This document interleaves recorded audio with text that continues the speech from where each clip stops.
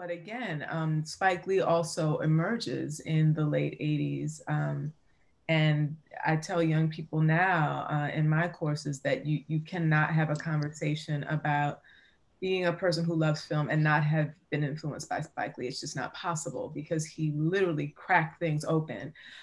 So a lot of filmmakers who I study now, I didn't know about their work, as a teenager or a young adult. It was really the emergence of Spike Lee, and then concurrently other voices and other figures and other filmmakers start to emerge. But really, it was those things that kind of opened film up as a lane of possibility.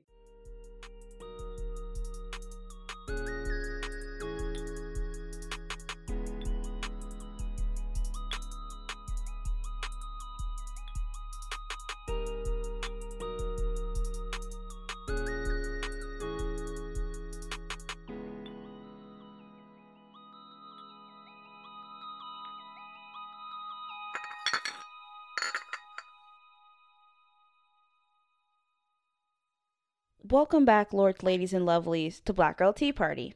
I'm Aaliyah Dorsey. And I'm Yasmin Hill. First things first, let's get right into the brew. Aaliyah, what's brewing for you this week? I have two brews this week, and I'm going to start with the more upsetting one, and then we can end on a happier note. So Tim Burton with his new movie, Miss Peregrine's Home for Peculiar Children, features Samuel L. Jackson, who will be the first black actor to play a leading role in a Burton movie, according to Bustle. So Bustle asked him about like how this happened and like about kind of diversity in his films, to which he said in response, I remember back when I was a child watching the Brady Bunch and they started to get all politically correct. Like, okay, let's have an Asian child and a black. I used to get more offended by that than just, I grew up watching blaxploitation movies, right? And I said, that's great.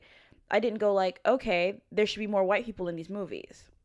And like, honestly, this was just like the point really like flew over his head with this quote. Like that's what this quote is saying to me, is that like the point of having diverse films really just had never occurred to him. And you can tell that by this quote, because like honestly, like I'm very much over like begging film or like Hollywood to put black people in movies, like I'm honestly so tired, because like this is just like showing to me like on a grander scale, like that at the end of the day, like the reason why there aren't a lot of like black people in film, both like in front of the camera and behind it, is just because like Hollywood doesn't want there to be black people in these spaces, like honestly, if they wanted it, we would be there. And it's really frustrating to me that like this is his response to being like called out for not having diverse films, like and also it shows me that like he views like white people as like a default person, as like a person who like there isn't a lot like that is already like kind of put on them, and it's just, it's saying to me that maybe he's not that great of a creator as a result. Like if you're out here like thinking in that way, then like, and maybe not like examining the way that you make film and the way that and the actors and the that you cast in these films, and like the characters that you create and the worlds you create, and those all the people in those worlds look just like you, then it's kind of like, well, how well do you really understand the medium that you're working within? Like how can you really like think of yourself as a creator if you are not also thinking outside of yourself a bit? So that's just like disappointing to me, and honestly a little appalling. But in brighter news, I was on Twitter, girl, and I follow Lil Nas X, and he released like a snippet of a song, and this line, it just like sent me. He says, I don't fuck bitches, I'm queer. And like, honestly, listen, I'm not a man loving man, but if I was, I would bump that lyric for days. I would be losing my mind over that lyric. Because it goes kind of hard. It goes really hard. Like, it just does. And I'm just honestly like really proud of this man. Like, I really am a big fan of the little snippets that he posts on Twitter of like his newer songs, and I really want him to give us a full album. Like, that's all I want. I want him to give us some music. He hasn't released anything in a minute, and I want it so bad. Like, I want him to stop teasing us with these little snippets, because everything, all the snippets are so good and so catchy, and I'm like, sir, give me new music to like bop to. Like Lil Nas, if you ever hear this, just know that I'm thinking about you, and I want you to like give me what I want. And I just think it's also important that, like, you know, he is a gay man in hip hop, and I think that that's incredibly important to the medium and important to the art form. You know, like, his coming out was not the way that I think he probably wanted it to be.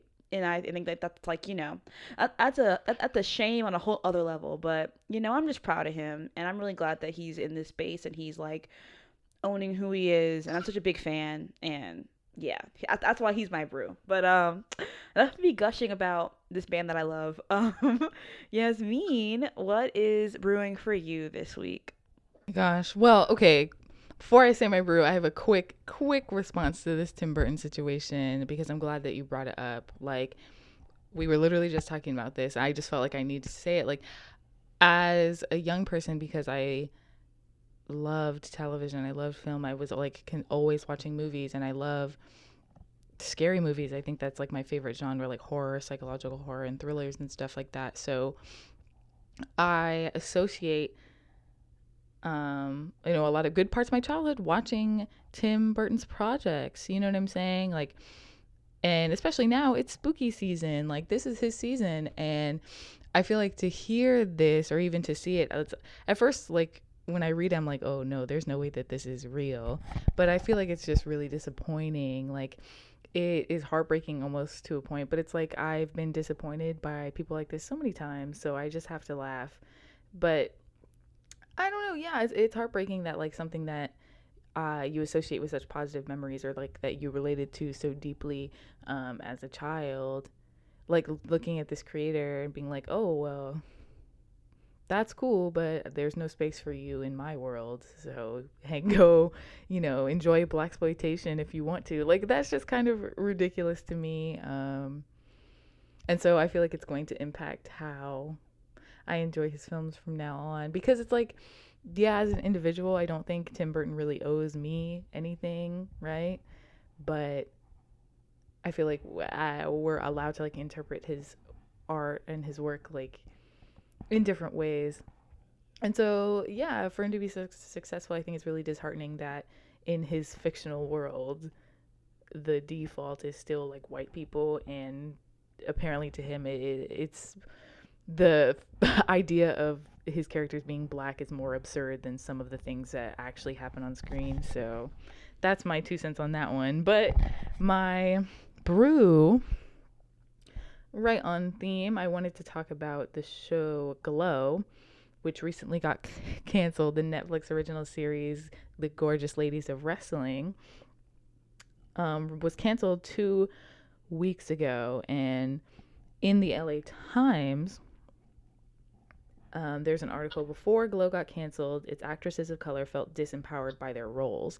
The article says, as a principal women of color on a show tackling racist and offensive stereotypes, we have felt disempowered throughout our time on Glow.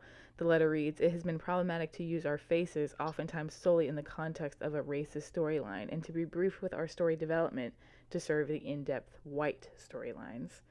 So, I don't know, I think that is kind of disappointing, but I'm a split. Because part of it is because the show takes place in the 80s, it's like there wasn't a lot of agency for women of color really anywhere. But because the show is fictional, it's like you do have the space to like broadcast all different types of narratives. Like, you shouldn't be bound to like just, you know, it's going back to that conversation of like viewing white people as the default. And at the point where like these very real actresses of color are not satisfied with really how their characters are being portrayed on screen, or even just like if the root of their character is just their race or ethnicity. Right. Like, for me, I don't know. I feel like it's always hard for like actors, especially, to speak up about the way their roles are being portrayed, especially when they are like people of color, especially like women of color, because like there already aren't a lot of spaces for us in film or media anyway, and so it's kind of like speaking up is always really hard, because then it's like, what if you don't get like cast again another part? What if you get blacklisted? Like, what if like there are people who just don't want to work with you after speaking about it? But I don't know. I'm very proud of them for at least like saying something, because which like, we talk about later. We'll talk about later in the show, but it's like black people deserve to have like not only be in the space, but have like good and developed and multifaceted like parts in the space. And I think that that's like something that I think is like the next step that I think we need to really consider when we talk about like representation in media. Is like, don't just have black people there, like have them there, but have them there with a purpose, and have that purpose be something that is on par with their white counterparts. I think it also speaks to the debate that like diversity isn't the like band-aid that'll fix all your problems, you know what I'm saying? Like, I mean, yeah, basically what you're saying. Like, I think it's more than just being there. You have to be involved with these characters, develop them in the same way. But the letter was co-signed by many, like I said before, Seidel Noel, Brittany Young, Shakira Barrera, Kia Stevens, and Ellen Wong. And like these are all women that play recurring characters on the show. And the show has been like acclaimed for how diverse the cast is. So I don't know, we'll see. Yeah. I don't know what this means like for the future, because the show has been canceled, but I think it would be interesting to see like what these actresses specifically do next. I'm gonna be looking out for them. Yeah, I'm gonna be looking out for them, honestly. My new faves. Hyping up whatever project they do next. Yes. Yes. But with that, it's time for tea. And I'm actually really excited for this week's topic. We'll be discussing Black film, the impact, the process, and the icons. And speaking of icons, I talked with film and media scholar Dr. Michelle Prettyman about her relationship with film and art and the trajectory of film for the Black community. As a young person, I was interested in Black arts, and I had read up and studied a lot about the Black arts movement. And quite frankly, there was not a lot of film discourse out there, because the filmmakers that existed, you really could not see the Black filmmakers that existed, you could not see their films readily. So I think I was 18 and I saw some documentary films, and I'd always loved documentary films and been watching them in my childhood, but I saw Stanley Nelson's film called $2 in a Dream about Madam C.J. Walker, and that really kind of rocked my world. And I saw that at a museum. So this is not stuff that's necessarily accessible. And I saw a few other films like that were films that were hard to see. But I was interested in theater, though I hadn't really done much theater. I was interested in acting, but was kind of too shy to really start acting. So gradually I realized that, film seemed like a way to go. But again, No, I think this speaks to my personal relationship with film. Like I said before, I'd say complicated, but it's really not. I just really liked film. I always have. I am not ashamed to say that, like, as a kid, I was always watching TV, and not in like I don't want to go outside kind of way. I was just so immersed. I was enamored with storytelling in different films, and like, I still talk like in movies now, because I love that. I love to think about films critically, and I feel like once you start doing that, it's really hard to stop. Like, I can't watch films just for a good laugh and then never think about it, never talk about it again. I feel like even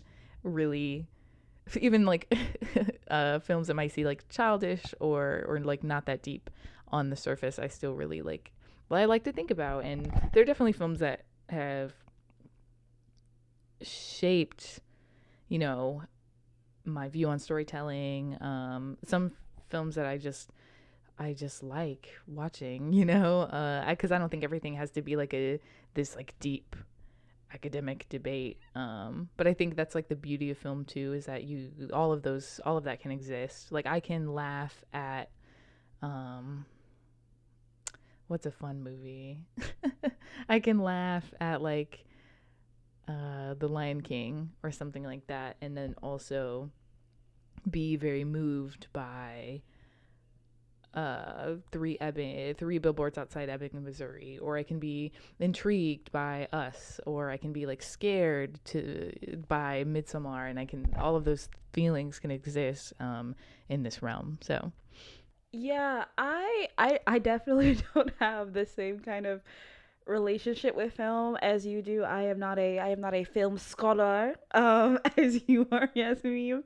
But I do like love movies, I think a lot of the movies that I enjoy are mostly like movie musicals, like those are really kind of the ones that like stick with me and that I come back to over and over again because they like make me happy and they like bring joy into my life. I think like my family didn't really go to the movie theater a lot, but like we would sit at home and like watch movies together, So like a lot of my early memories of watching movies are with my family, like we always watched like whatever new Tyler Perry movie was coming out, or we would watch like, or like any of his plays that were filmed, or like again, like I really love animation, so also like a lot of the movies that I really enjoy are like animated, and so kind of for film for me is like escapism, like I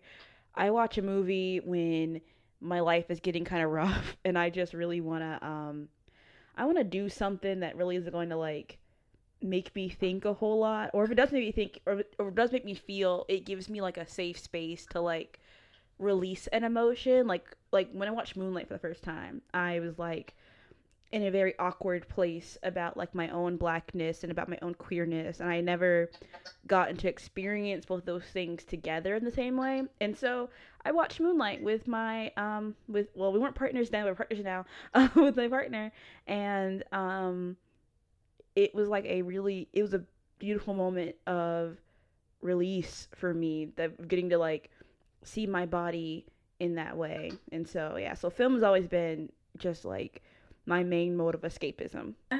Right, academia offers certain tools to do that. So obviously that's a part of what I do. A big part of what I do is finding ways to interpret these texts, these films that use certain language, and oftentimes we're speaking to, as academics, each other, right? Sometimes the challenge is for me to find a way to communicate how I do the work of film studies to other audiences, right? So that's sometimes a challenge. And I do consider myself a public intellectual, right? I'm not just an academic.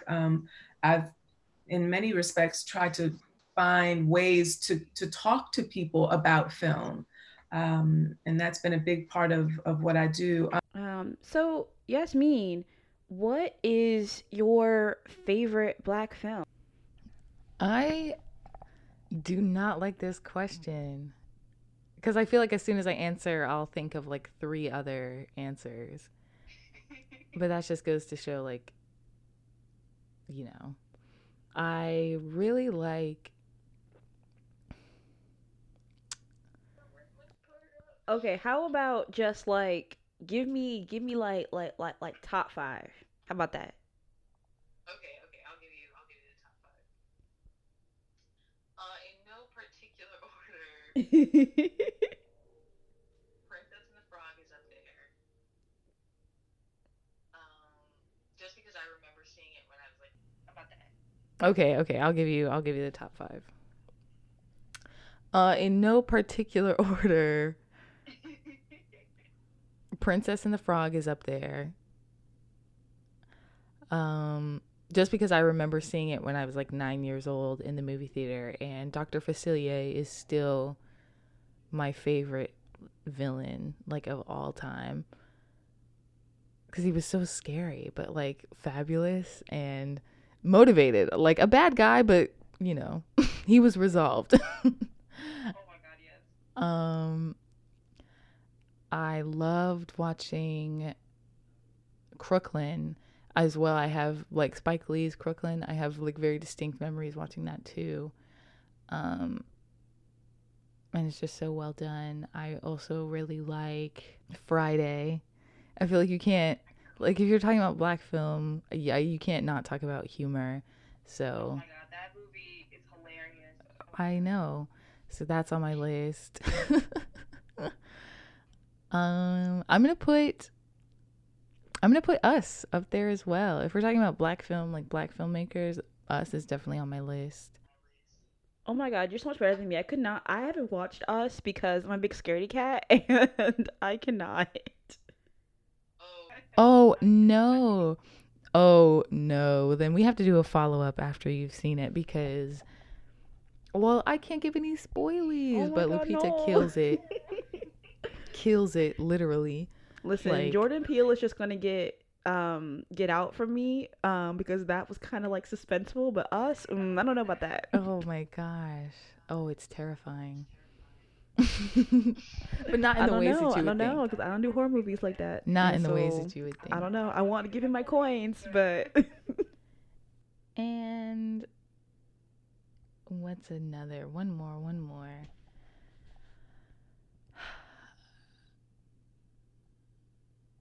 Dreamgirls, the musical. yes, okay. I feel you. Those are some good choices. Oh my God, now you have me thinking about like more than one film. Okay, so I definitely have to say The Wiz, like the film. Because I remember being a little girl and watching The Wiz and just like being so mesmerized by it and how like it was just like it was this black musical, you know? Like I oh my God, I love that movie so much. Um it always just brought me joy, and I loved the the the NBC live action version of it. That was also like really good and beautiful. And all my family got together and watched that film. 'Cause I just love. I feel like you don't get a lot of incidents of like black people in like these fantasy settings, and so that movie just does it for me. I also what's affectionately called in the culture the Brandy version of Cinderella, but you know it's really like like Rodgers and Hammerstein Cinderella. I love that movie. I cannot like explain this the deep love I have for that movie because like first of all that is truly like race neutral casting. Like I had a huge crush on the prince in that film because he's so deeply sincere and he's just like silly and he's oh my God, he's beautiful. Also, he's just gorgeous. Like he's so beautiful. He's a handsome man. I was in love with him. And like Brandy was so beautiful in that dress. I just oh my God. Like okay, cuz this came out before like we had the Princess and the Frog. And so I did not have black princesses, but I saw Brandy in this beautiful blue dress, and my eyes like lit up because what a wonder she was. And also Whitney Houston, may she rest in peace. What a queen! She gave us something that no one else was giving us. And I love that film just because of the absolute wonder that it gave me as a child. But of course I also love Into the Spider Verse, which I'm gonna bring in an animated movie. Into the Spider Verse is a masterpiece, and nothing will ever compare. I cannot. I think the sequel to it is coming out in 2022, and I cannot wait because I love that film. And I also so very. I think this summer I watched Black Klansman for the first time, and oh my God, listen, I don't think I've ever really interacted with the Spike Lee movie, but like that movie went off. It went hard. It was visually very beautiful. It was oh my God. It was so good. It was so good. I loved it. It was poignant. It was It was great. Oh, and I also, I also have to say Moonlight. Moonlight is honestly probably the best movie in existence. Like no other film will compare to Moonlight for me. The tenderness Moonlight has, the visuals that Moonlight has, the emotion. I can't like explain just how visceral that movie was for me, and like watching it was just everything to me. I love it so much. So Moonlight is my favorite movie. Good, all good choices. But I will be giving you a watch list because you have to watch really anything by Spike Lee. I talked about this with Dr. Prettyman. He shifted film for the black community. Okay, but that's fine. Oh, I hate this question only because I'm always so behind. One of the perils of the work I do is when you watch, you aren't often able to watch current things. Fortunately, I do have two things that have excited me. I was just talking to my daughter about them. So on Netflix, there's a film by Rada Blank called The 40-Year-Old Version, which I've watched several times now. And I don't typically watch things more than once unless I really like them. And there's also a film called Residue about this young man's experience in Washington, D.C., sort of coming back to Washington, D.C., and seeing how the neighborhood has changed. And part of it is gentrification, but part of it is this kind of disorientation to the place where he was raised. It's called Residue, and it's phenomenal. And that director's father was one of my mentors. So it's just cool to see his son get his film out there. But those are two things that I've seen. I've not seen a lot, honestly. And some of that is just by choice because it just overwhelms me. It's like, and then, people are sort of waiting for your reactions, and it's like, don't wait because I haven't seen it. But yeah, those are two things that I've loved: The 40-Year-Old Version and Residue on Netflix. Yeah, right. After I saw that, I was like, yeah, I definitely need to like watch more Spike Lee films because I know my sister really likes his movies, and so I'm like, you know what? Maybe I need to like watch up on his stuff. Now, while there have been some gains, there are still notable disparities in Hollywood. According to the Hollywood Diversity Report from 2019, quote, despite notable gains for the group since the previous report, POC remains underrepresented on every employment front since 2016-2017. For this report that includes behind the scenes and in front of it.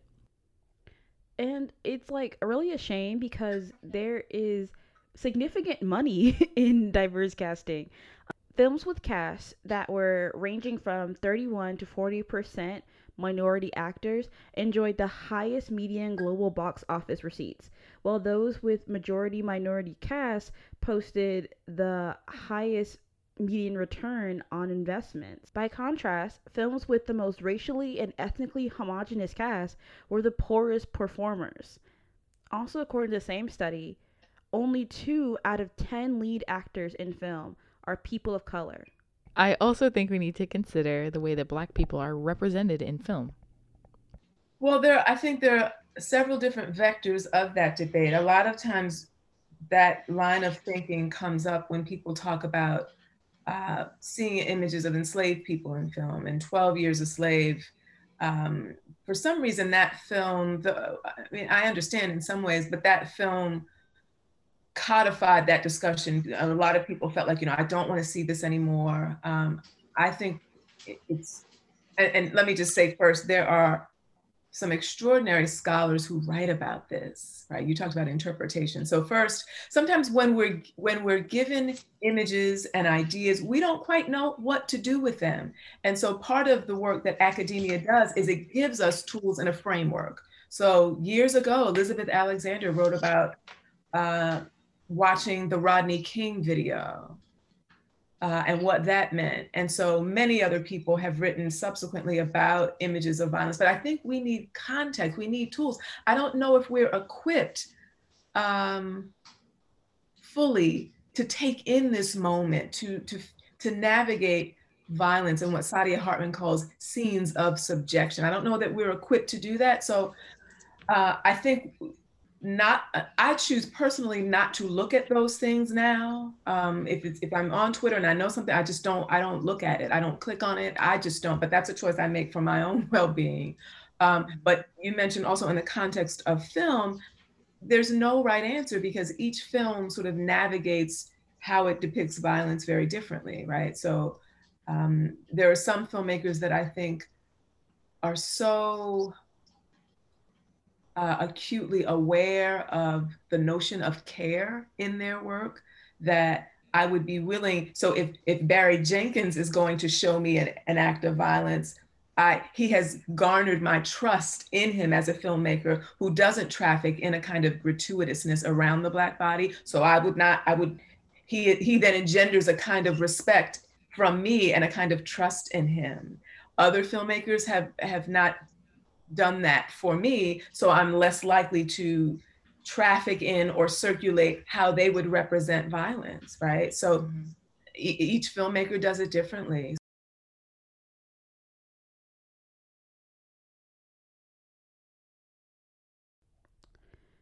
Like, I've been thinking about this a lot because I saw a TikTok recently that kind of like it was this girl and she was portraying the various stereotypes that black women are cast into in media.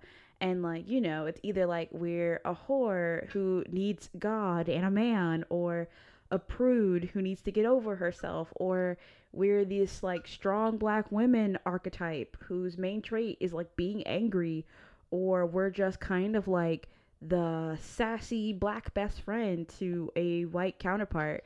And honestly, like in all of those roles, it's like we are either being like a prop for another character, or we're being some kind, or our bodies are kind of being outcasted in this way, or overly sexualized, or overly, or just kind of like falling prey to hyper masculinity in black women. You know, and I was thinking about this because, like, listen, I mentioned earlier that my family like loves Tyler Perry movies, and I'll probably continue to watch Tyler Perry movies. However, I do think that his films often fall prey to a lot of these stereotypes, and I do think that as a writer, he does tend to cast black women in these very like one-dimensional parts that are falling prey to a lot of tropes that I don't think are beneficial for the continuance of black women, especially in film. Um, and you know, I think his work is important to the black lexicon of film. However, I also just think that like he's like my prime target when I talk about the way that black women are presented in film. I just think that his films have had a great impact on that image. Yeah, in terms of like trauma and like black death and trauma being represented on screen, um like I can see both sides of the discussion, uh because I know that that's something that is not even a hot button issue, but I think something that I'm seeing being talked about more, especially since be Black Lives Matter was at a height this past summer and this past couple months, like we talked about in our BLM episode. You know, we talked about how, or I guess people are talking about how this viral spread of like black trauma and death has like a very real and like direct effects on black mental health. And so, you know, when you think about that same sort of depiction in film where like a choice had to be made, like somebody made a choice, wrote it down, did whatever they needed to do, and through like a series of, you know, different levels of production, it ends up on screen. And so I feel like oftentimes like black people in film we're not given like that. Not a lot of times. We're seeing it we're seeing it happen more often where race is becoming less of like a central theme in films, you know, that have black people in them. But I feel like for a long time it was either like you're the criminal and you were born in the hood and this is like the life that you have been living, or you are a slave, really, or you know, something like that, instead of being, you know, I feel like we weren't given like the, oh, black people feel love and pain and sorrow or joy in the way that we saw like other characters experiencing that.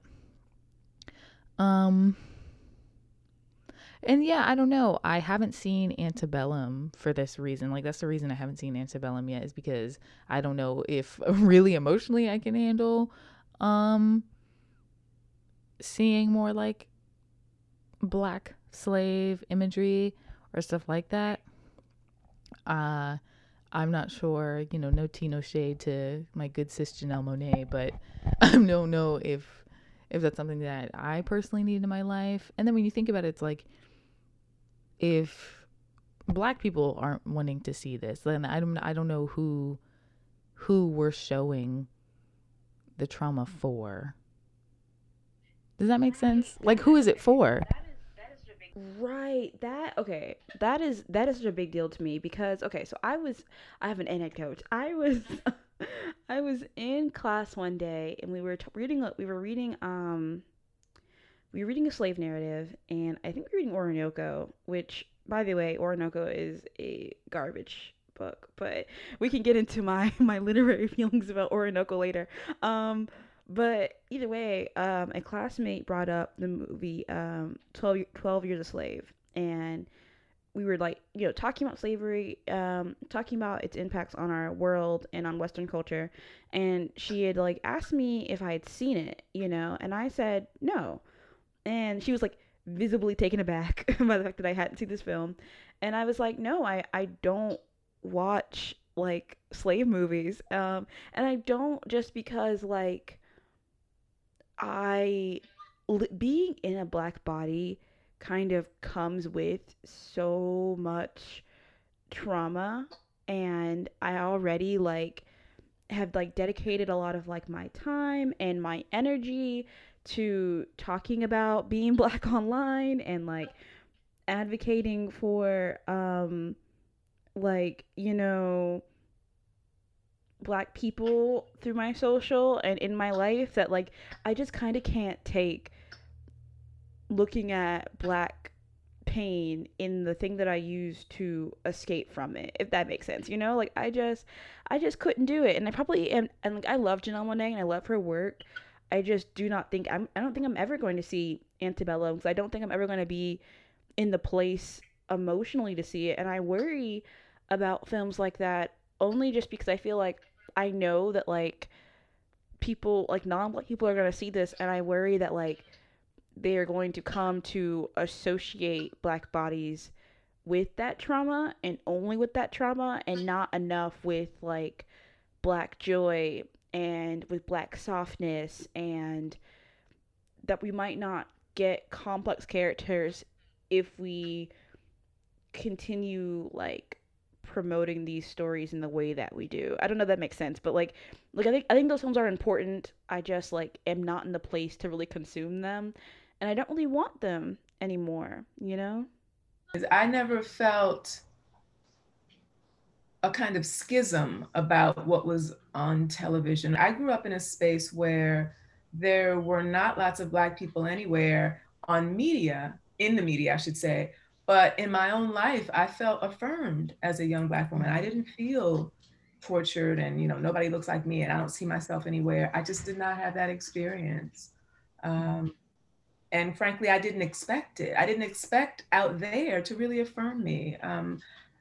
My parents and my sort of community network, there were some things that I didn't love, some things that weren't great about being a young Black woman, right? You encounter certain things whether it's through young men or music or culture, right? You run up against things that aren't necessarily affirming, right?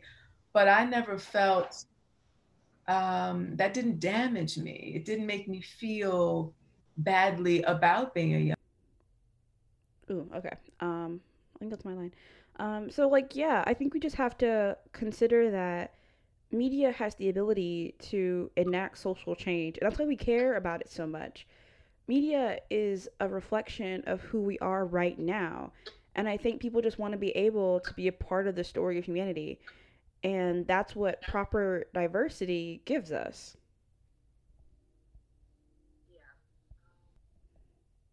Ooh, I have a question.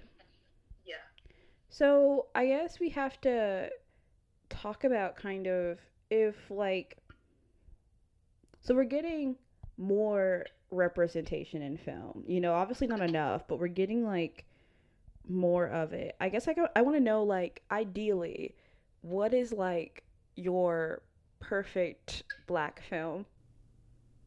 My perfect black film. So when we say black film, do you mean like direct?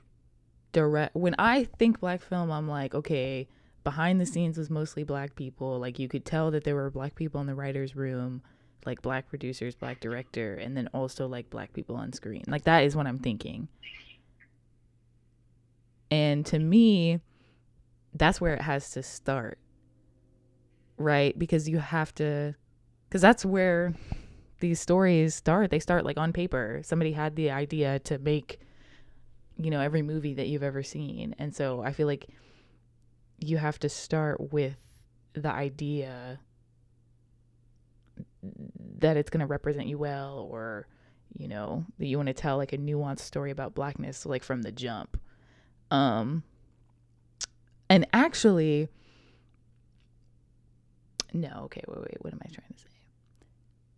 Yeah, so if, all of those boxes are checked, like, okay, this is clearly coming from black writers, this is clearly coming, from a director, and then on screen, I don't know. I think that's a really hard question because I don't think any film is perfect.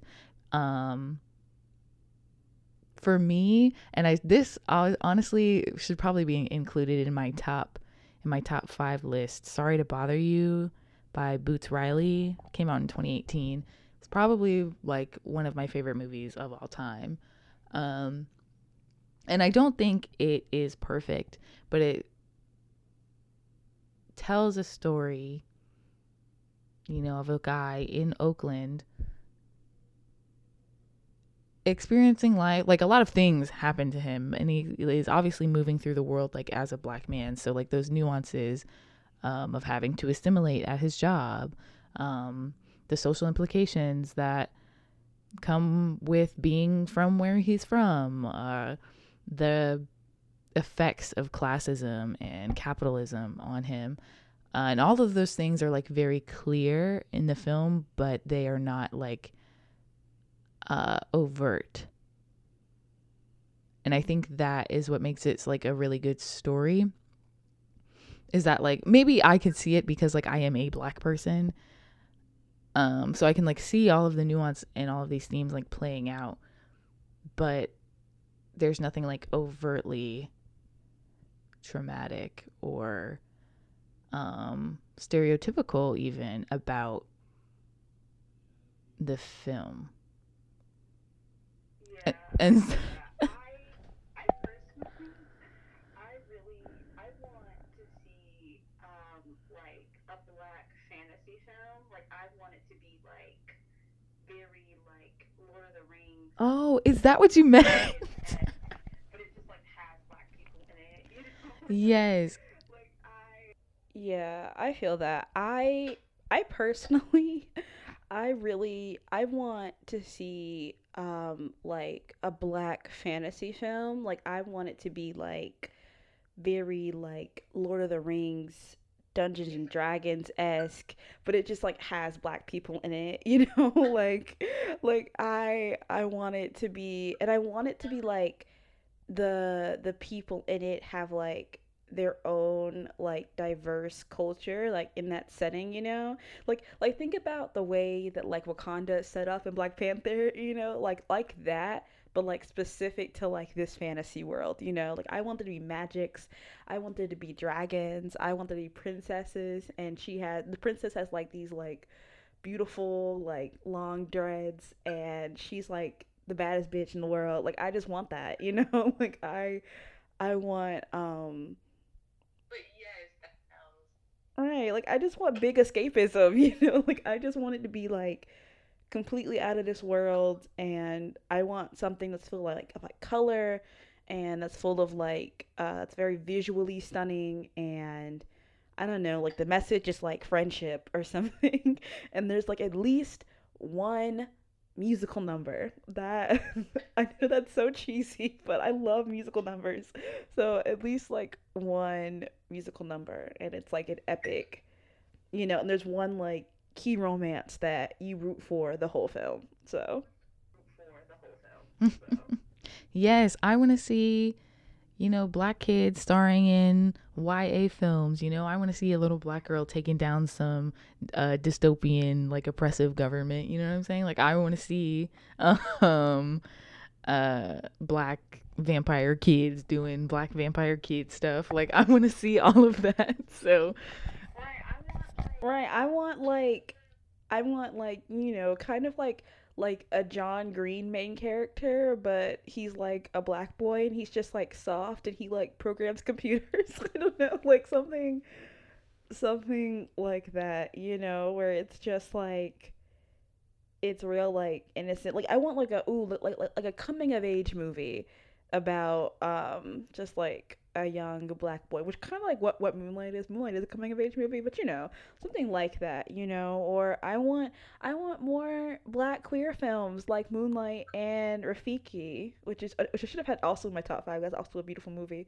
But, you know, like things that are about being black and queer, I would love more of that because I think those are like really important. So yeah, that's kind of what I want my film to look like. And like I keep thinking about like why it is that I want this. And again, it's kind of like I want this because I feel like I've had to like put myself into a box of like media that I can enjoy and characters that I can imprint upon because of like the kind of tropes that have been available to me, you know? And I think I just like it's really just like my deep-seated want of more characters that look like me and are having like multifaceted experiences, you know? Like the character who I relate to the most isn't even in like a visual media. She's in a podcast, you know, like that I listen to called the Penumbra Pod. Her name's Rita, and I love her. And like that's the character I relate to the most. And I only like, and I can't even like see her, you know. And I just kind of wish that like more black kids got to experience that feeling and experience that like in like a visual media in that way, you know, because I had to wait until I was like almost 20 something to like listen to Rita in the Penumbra podcast when I could have like had that earlier. So I don't know. I just really want, you know, I feel like there's something special about being able to imprint yourself onto a character in that way. And I feel like when you don't have diverse kind of character types, you don't get that chance, you know?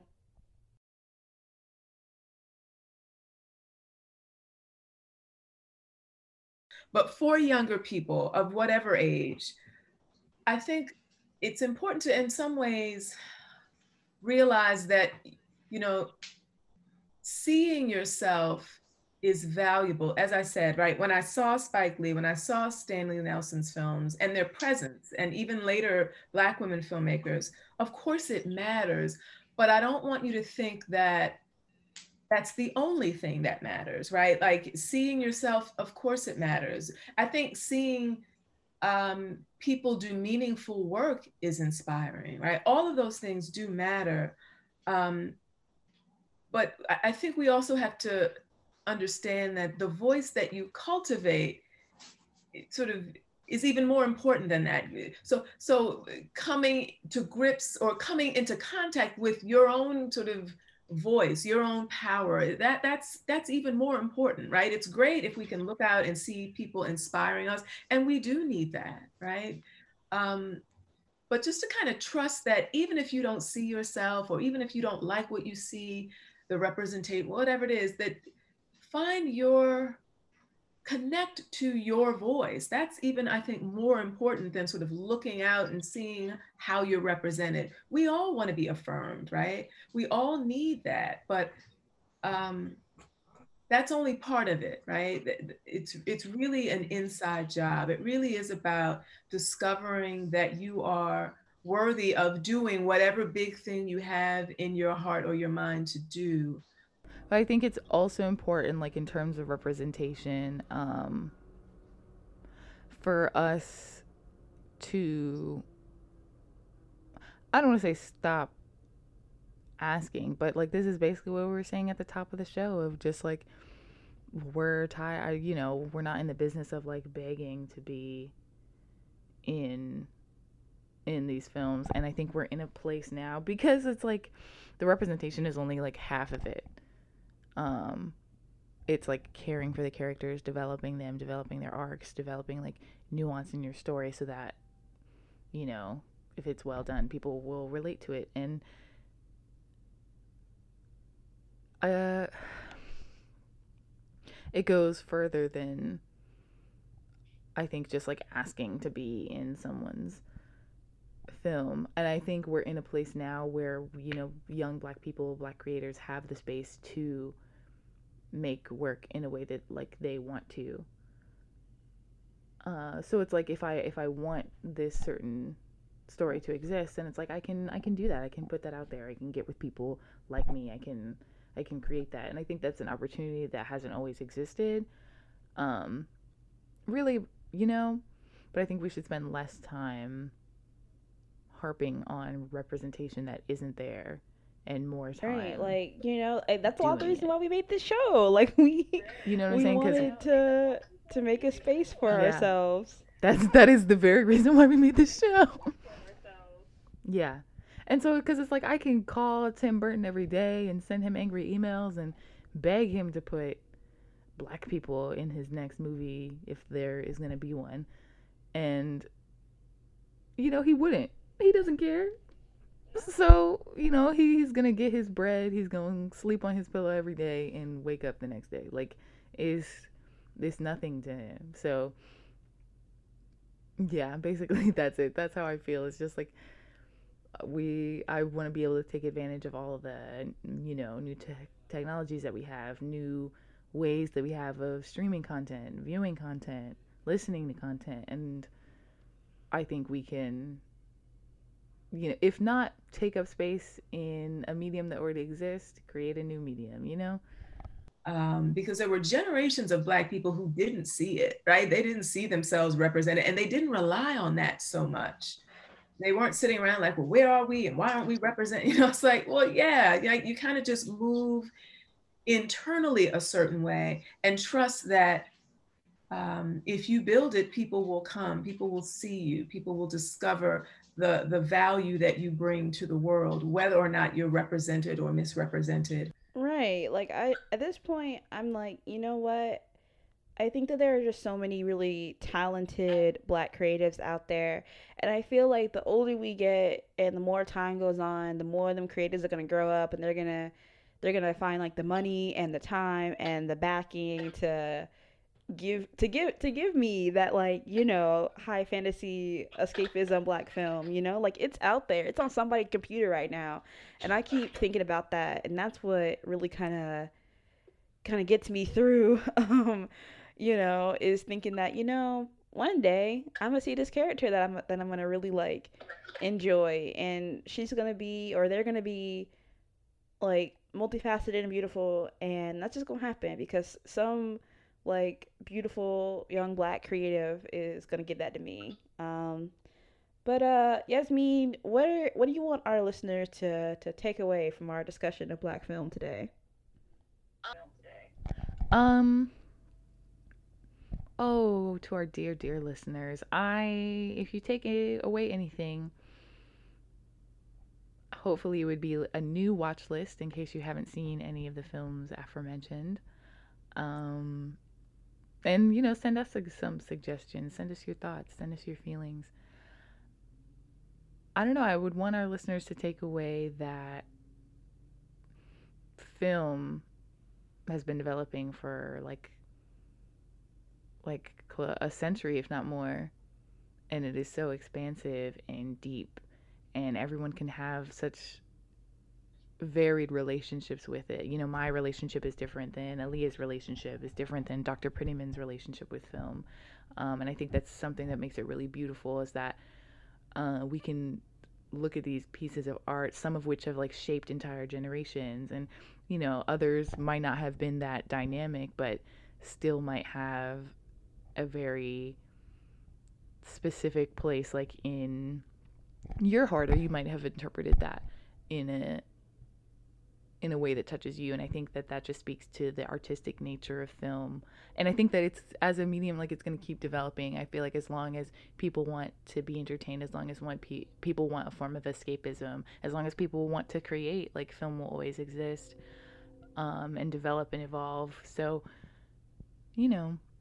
if there are any future filmmakers or aspiring filmmakers listening, to them specifically, I would say, make whatever you want, write whatever you want, produce whatever you want, because no one's going to do it for you. So, to all the aspiring Black creatives out there, I say keep pushing. Like, I think it's hard getting into like the business, but I just encourage you to like think about like a younger version of you who probably definitely like needs your voice and your body in that space, And also I just kind of think that like film is like this like beautiful history book of who we are and where we've been, and in a lot of cases where we're going. And I think that's what's really important about having diverse films, because the world could fall away, and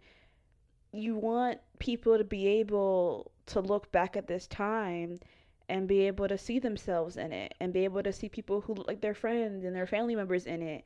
And like, that's what's important about including multiple voices in your films, not even just like in front of the camera, but also behind the camera, having like, POC crew workers, POC writers, POC like, like makeup and hairstylists. Like, all of that is incredibly important to making a good film, especially a film that includes people of color, because that means we should be included every step of the way, and I think that that's really important. We want holistic representation in film, and it's important because like, we all got our hands on history, and it's just super important that like, to make sure that like everyone gets to make their mark on that history equally. Well, it was a pleasure having Dr. Michelle Prettyman on the show. Thank you again for your, shout out to her for shedding a little expertise our way. So please love each other and yourselves. And that's a wrap for our episode this week. Aaliyah, where can our listeners find you? I am at It's Aaliyah Dorsey on Twitter and Instagram. Yasmin, where can our listeners find you?